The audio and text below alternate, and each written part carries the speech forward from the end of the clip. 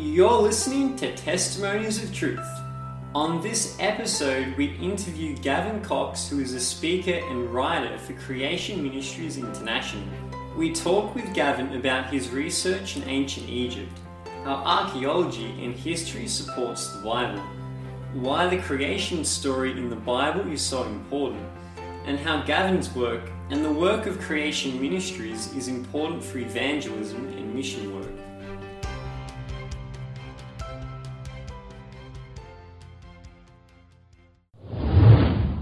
Gavin, thank you a heap for coming on the podcast.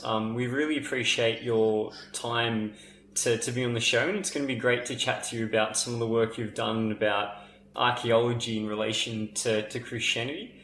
So I guess just to start with, can you tell us a bit about what your life looks like at the moment and what your role is with Creation Ministries International? Sure. Well, I'm a speaker writer, so that means when COVID allows, we get out and speak in churches. Obviously, this year has looked very different because of the pandemic, but normally we'd be going out to different churches up and down the country, giving creation presentations. So we get invited by denominations and churches to give presentations on creation evolution issues and basically why it's relevant to the church, why this whole creation issue is important to the gospel. So that's basically the heart of our presentations. Is we do present the science, of course. We talk about paleontology and fossils and geology and the flood and genetics and all sorts of exciting things like that, but we always come back to the Bible, why it's important as Christians that we believe the Bible. And, it's to do with biblical authority and what Jesus said about Earth history as well. So I also write a lot for creation.com, so creation.com is our website, that's our URL. And you'll find over 13,000 different articles on there written over the years, and some of those will be written by myself. We also have a Creation magazine, that's a family magazine, so I'll be writing articles for those as well. And we also have a peer-reviewed journal that we write for, so I've written a number of articles on what I would consider my expertise, which is ancient Egypt, and looking at the creation and flood ideas that are in ancient Egypt. So particularly looking for evidence of Noah and his sons and the flood and Adam and Eve in ancient Egypt. So that keeps us very busy, and hopefully when the pandemic is behind us next year, we'll be busy going into churches all across the country as well. I've also got a tour lined up in Egypt. This is a couple of cruises up and down the Nile River, and CMI are taking 3 back-to-back tours. So we'll be going on a Nile River boat, and up to 100 people are booked on each one. So hopefully that will go ahead next year. It was scheduled for September of this year, but had to be cancelled because of the COVID pandemic. But God willing, it will be going ahead next year, and we'll be looking at ancient Egypt in terms of the Old Testament and the Bible, and how it all connects up to the history in the Bible. So that's a little bit about what I do for Creation Ministries. It's never a dull moment. Never boring, always something interesting to get my head around. What are some of the ways that archaeology and history support biblical Christianity? Well, I would say nothing in archaeology has disproved anything in the Bible.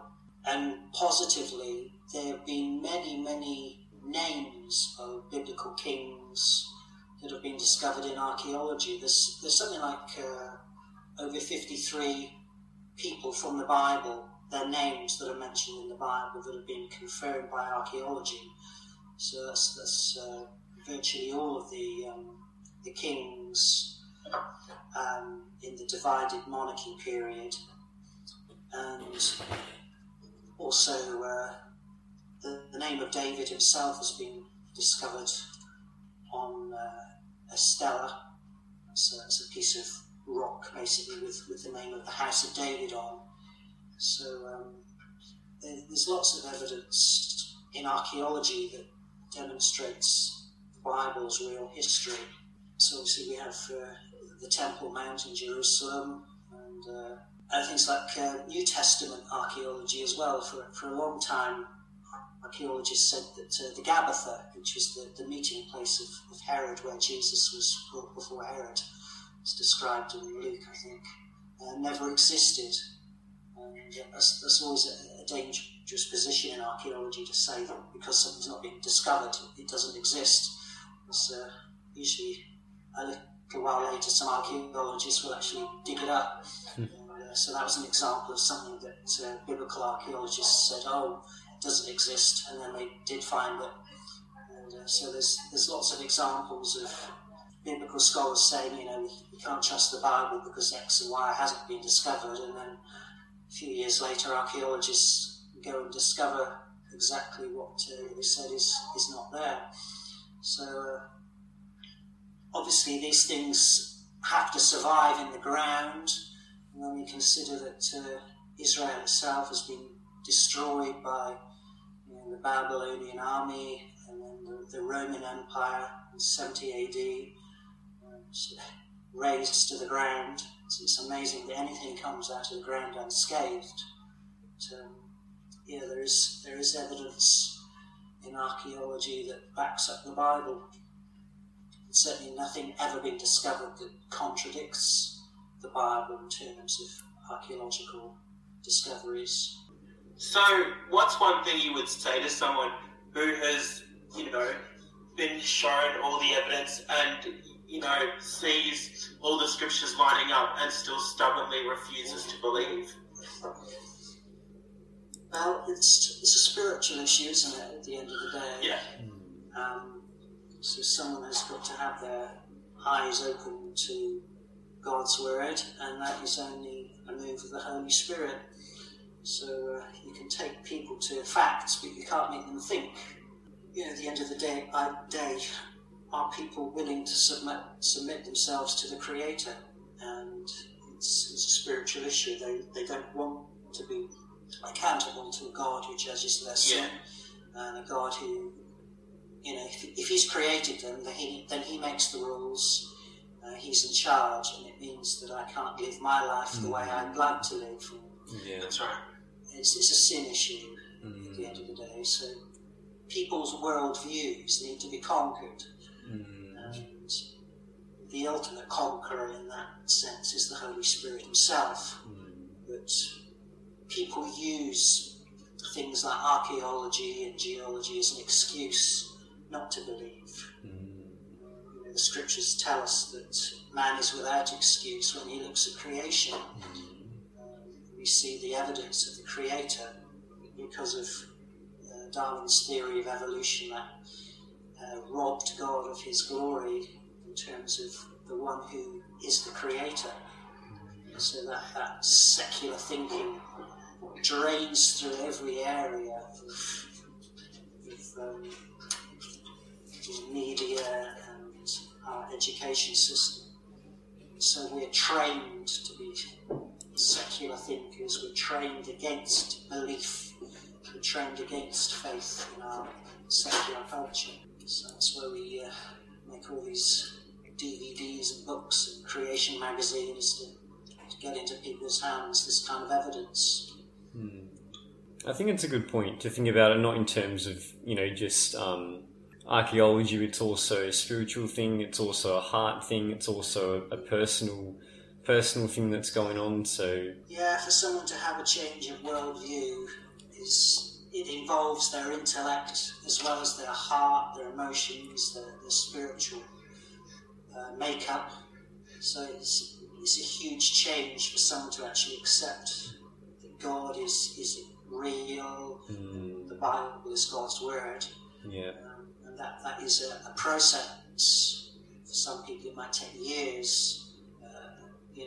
Their intellect to be changed, their heart to be changed. But at the end of the day, it's the Holy Spirit that is working on the person, taking away the blindness from their eyes. Often that blindness is the lie from the secular culture that says, you can't trust God's word. God doesn't exist. He's not the creator. The secular culture has robbed God of his glory in creation. The fact is that God can save people. Yeah, absolutely. It's a miracle at the end of the day. Yeah, absolutely. So, God can do this, and He does all the time. God does save people. Yeah. People are coming into the church. Minds are being changed. Hearts and minds are being changed all the time. Yeah, that's it. Power of the Holy Spirit. But, there is definite need in the church for apologetics and to defend the gospel, to defend the Bible. So when we use that term apologetics, it comes from that Greek term apologesis, to make a reasoned, logical defence for the gospel. That's what we're challenged to do as Christians, is to give a reasoned account as for the hope that is within. And in our secular age, in our secular culture, apologetics takes on a particularly important role in the church. And I would say that if a church ministry doesn't have apologetics as part of its ministry, then it is failing in its role in evangelism and reaching out. That it needs to answer the sceptical questions that we get asked all the time in our culture. These are the questions that our unsaved loved ones have. You don't believe the Bible, do you? Science has disproved the Bible. You can't trust the Bible. So we have to start with that. In fact, Paul himself, if you think of his evangelistic model, was to go to Mars Hill and speak to the Greek philosophers, and he didn't try to persuade them that straight away that Jesus had risen from the dead. They would just laugh at him. He actually introduced them to the God of creation, say, the God who created all things and made of one blood a man to live in the world. This is the same God that I'm introducing to you as the unknown God. And he started where they were with their philosophers and their poets, saying, we're all living and breathing in Him. He started where the Greek philosophers were, and then took them to the God of creation, laid the foundations, demonstrate to them why we need saving, who God is, what sin is. Once that foundation is laid, then they can actually understand the gospel. So for many people, if you preach the gospel to them, they don't have that Judeo-Christian foundation in their thinking, so they can't even understand the gospel. There's no actual connection there intellectually. Who is God? Why am I a sinner? What is sin? There's none of that there in the foundation still of the thinking. So that has to be built again. And we do that through apologetic ministry and teaching. So you have to teach people who God is, why they need God, why they need salvation. Part of that is found in Genesis. God made everything perfect to begin with. That we're not as a result of millions of years of evolution and death and bloodshed. Death came as a result of sin, and that is why we need salvation. That's why we need to be rescued from death. And death in the Bible is the last enemy that will be destroyed. You're listening to Testimonies of Truth. Follow us on Facebook or Twitter to stay connected, or send us an email at testimoniesofTruth.content@gmail.com. Also, check out our website, which is testimoniesofTruth.podbean.com, where you can listen to other episodes and find out more about the show. So, why do you think this is important for Christian evangelism and mission work? it's important for evangelism. So people have confidence in the Bible. That, science, the popular cultural thinking is that science has disproved the Bible, and then archaeology has disproved the history of the Bible. So that's not the case. When we consider that all of the founding fathers of the science were themselves Bible-believing Christians, Kepler and Newton and Faraday and Joule, and I could list off dozens and dozens of different scientists of all the major branches of science. They were all Bible-believing Christians. They all believed in the God of the Bible. They all believed in creation. Most of them believed in a young earth. And archaeology, biblical archaeology itself, was founded by Christians going out to the Middle East, Israel, Egypt, with the Bible in one hand and a trowel in the other, and looking for evidence of the Bible. So it's all about the world views at the end of the day, because often you pull something out of the ground. It might be the foundations to a building, and if it doesn't have text on it, like the Egyptians, because they love to cover their buildings and walls in hieroglyphic text, but the Jews didn't do that. They just built solid stone buildings, and it's got to be interpreted. And so if you have a worldview that says the history of the Bible isn't to be trusted, then you'll come with that worldview and you'd interpret that building in terms of another date, for instance. But when people have the scales removed from their eyes concerning the trustworthiness of the Bible, then they can start to put their trust in it. So people will consider, if you can't trust the history in the Bible, why should you trust its future? If you can't trust the theology based on that history, why should you trust its moral claims? So this is what has happened in education and the media. There's been a battle of the world views for the authority of the Bible. Is man's authority and man's word to be trusted, or is God's word and God's authority to be trusted? So that's the battle that goes on in education and the media. So that's why we exist as an organisation, Creation Ministries, is to get this kind of information into people's hands. It demonstrates that science hasn't disproved the Bible. Archaeology hasn't disproved the Bible at all. That's why we have scientists who work for us, showing evidence from science and genetics, paleontology and geology, and all the different branches of science that back up the Bible. So when we consider that the Bible gives us the historical framework through which we understand the nature of reality and creation and the origins of things, then we come to things like rocks and fossils and archaeological remains with that framework, and we interpret it that way.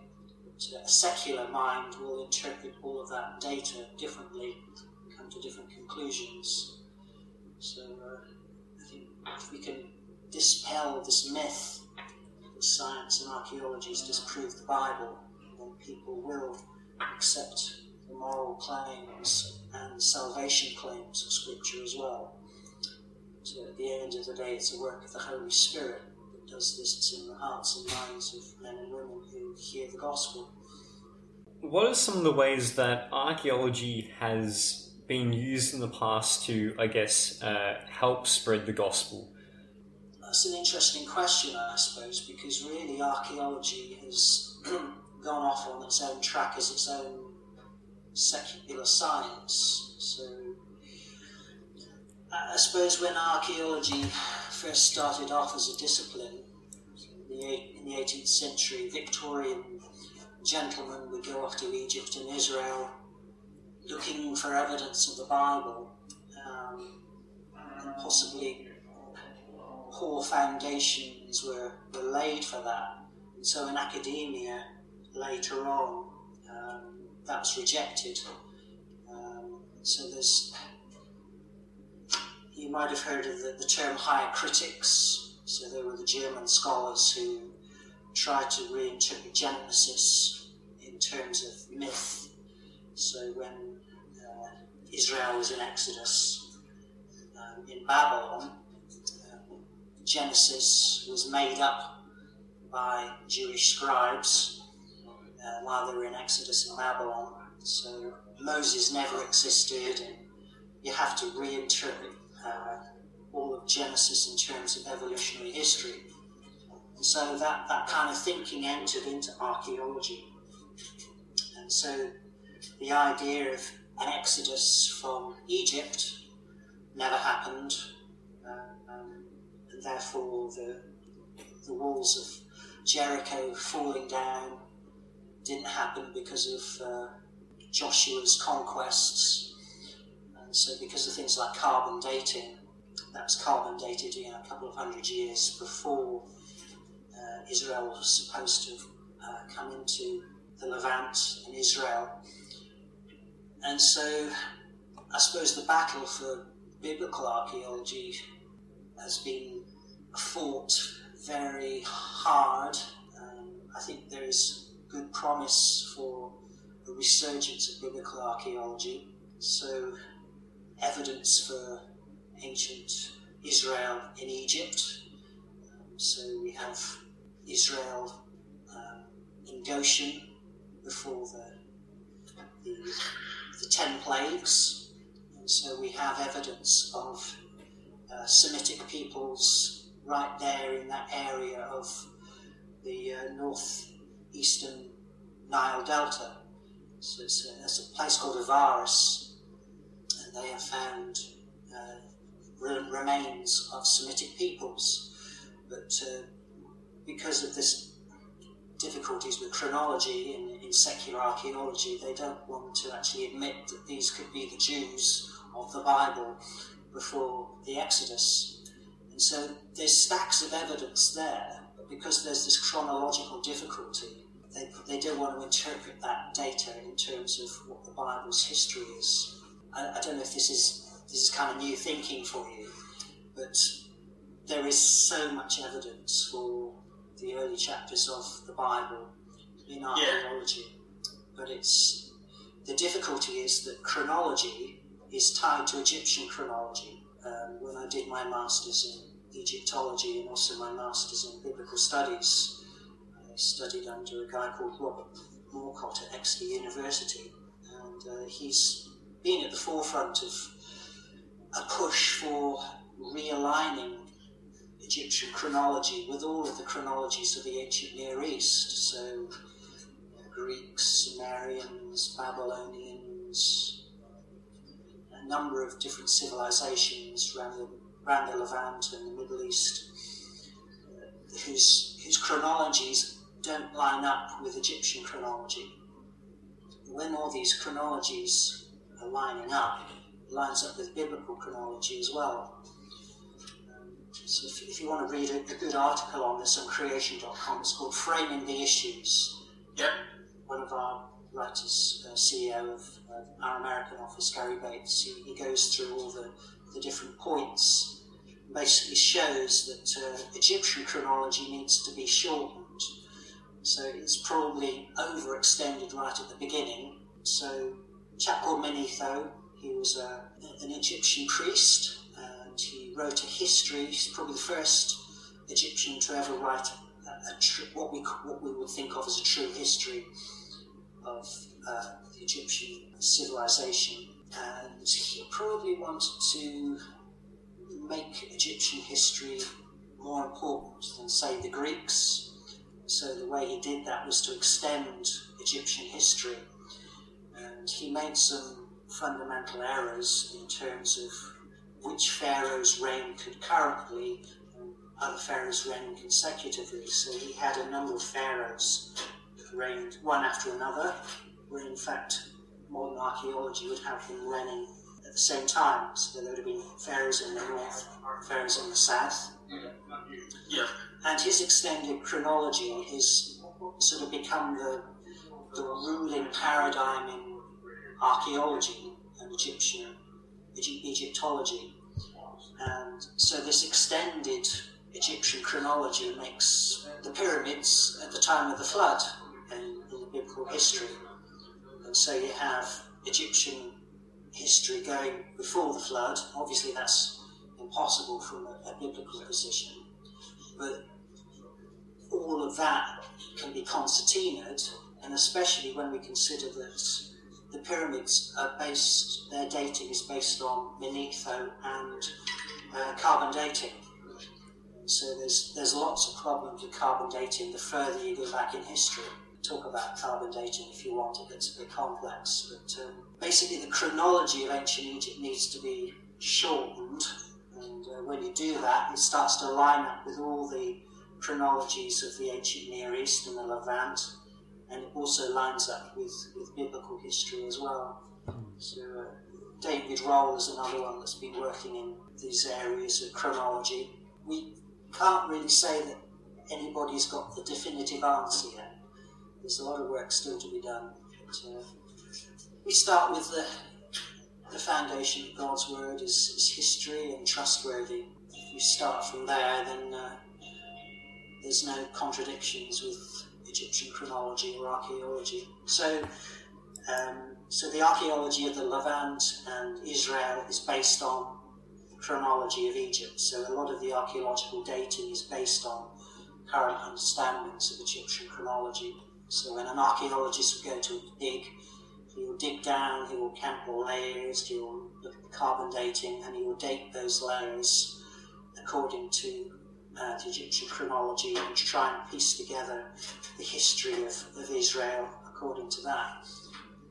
It's fraught with problems, and carbon dating itself has got enormous problems in certain periods of time. And as I said, the further you go back, the less reliable it becomes. Gavin, how important is the creation story in the Bible, and how should we interpret the 7 days? I would say it's very important. The Bible obviously gives us the history of the world from the very first page, and Jesus accepted that history and the implications of that history. So, for instance, when he was talking to the scribes and the Pharisees, he spoke about marriage, and he took them right back to Genesis as history. And he said, "Have you not read, he which made them in the beginning made them male and female?" So he's upholding Genesis as history right there in the Gospels. So Jesus is upholding Genesis as real history, upholding Moses. So that impinges on who Jesus is. So if Jesus is wrong about Earth history, then why should we trust him about Earth's future? Some have said that maybe Jesus was just accommodating himself to first century Jewish thinking. But Jesus was very clear that his teaching came from the Father. So he said in John 12, "I've not spoken of myself, but the Father which sent me, he gave me a commandment, what I should say and what I should speak." And so Jesus upheld the testimony of Moses as true. He also talked about the flood. He mentioned that as in the days of Noah were, so shall it be in the days of the Son of Man. So Jesus treated the Noah and the flood as literal history. Jesus treated man being made in the image of God, male and female, right there at the beginning of creation, and not at the end of millions and millions of years of evolutionary history. And it's right there also in the covenant with Israel. So in Exodus 31, God himself speaks to Moses and said, "For in 6 days the Lord made the heavens and the earth, on the 7th day he rested, therefore hallow the Sabbath, keep the Sabbath." And that was a central part of the covenant made with Israel. Yep. God himself is saying what he did. So we have the words of God himself in Exodus telling us what he did. And so if we try and reinterpret all of that, we're reinterpreting the words, the very plain words of God himself given to Moses. We're reinterpreting the words of Jesus, and also the Gospels that are built on the foundations of history, of Genesis history as well. Yeah, because I must admit, I've heard people say, that subscribe to other theories that say, oh no, they weren't literal days, they were just, 1,000 years, because 1,000 years is the days of the Lord, and vice versa. And I personally think that's ridiculous. But where do you think that people get that notion, and why? Well, they feel that science is this overwhelming authority. You have theological truth, and then you have scientific truth, which sort of trumps theological truth. And so we have to reinterpret the Bible in terms of modern scientific thinking about the age of the earth. But, when we try and do that, the whole of the Bible has to be basically reinterpreted and edited. And so if you can't trust the plain words of the Bible, then really all of your ideas of biblical authority go out the window. And Jesus impinges on the gospel itself. For instance, the Apostle Paul very clearly said that death came as a result of sin. But if evolution is true, then death has always been part of the natural order for millions and millions of years before Adam and Eve came on the scene to actually rebel against the Creator. So secular thinking puts the history in the Bible on its head. Exactly. Yeah. So a lot of Christians think that the whole sort of creation evolution issue is a side issue, but it is actually a central issue to the gospel. Yeah. Well, I suppose what you believe matters, absolutely. What have you found most interesting about the ancient history and archaeology of Egypt? Well, I think, the Egyptians themselves just demonstrated that they were incredibly talented architects. For instance, the pyramids themselves, they go right back to the 5th dynasty, 4th dynasty, and these are just marvels of engineering and architecture. It just demonstrates the fallacy of the idea that mankind was primitive thousands of years ago, and we've evolved from primitive ancestors. So, when you go back in archaeology, it tells the story of the Bible that man has always been made intelligent, and that from the Ark and from Babel, man went into all the earth and repopulated and took with him all that knowledge with him already developed. So, we see high technology straight away in the archaeological records. We don't see this slow development. And the evidence for slow development is very sketchy. So it's based on carbon dating and drawing out history. But when it comes to civilizations, boom, there it is, straight away, fully developed. Languages as well. So if you go further back in time, you see very complex languages. So, for instance, the Sumerian language. Imagine those cuneiform tablets, all the little triangles. The language and the grammatical structure of the Sumerian language is very complex, far more complex than the English language. And so, in terms of the development of languages, it's actually gone downhill. Languages have become less complex. Our vocabulary has grown. Obviously, we've got more modern terminology to describe the world around us, but when it comes to the actual grammatical structure of languages, they've actually become simpler. So again, evolution can't be proved there either. So when we look in ancient history, we just see evidence that's consistent with the history of the Bible. That brings us to an end of this episode of Testimonies of Truth. Remember to follow us on Facebook or Twitter to stay connected, or send us an email at testimoniesоftruth.content@gmail.com. Also check out our website, which is testimoniesоftruth.podbean.com, where you can listen to other episodes and find out more about the show.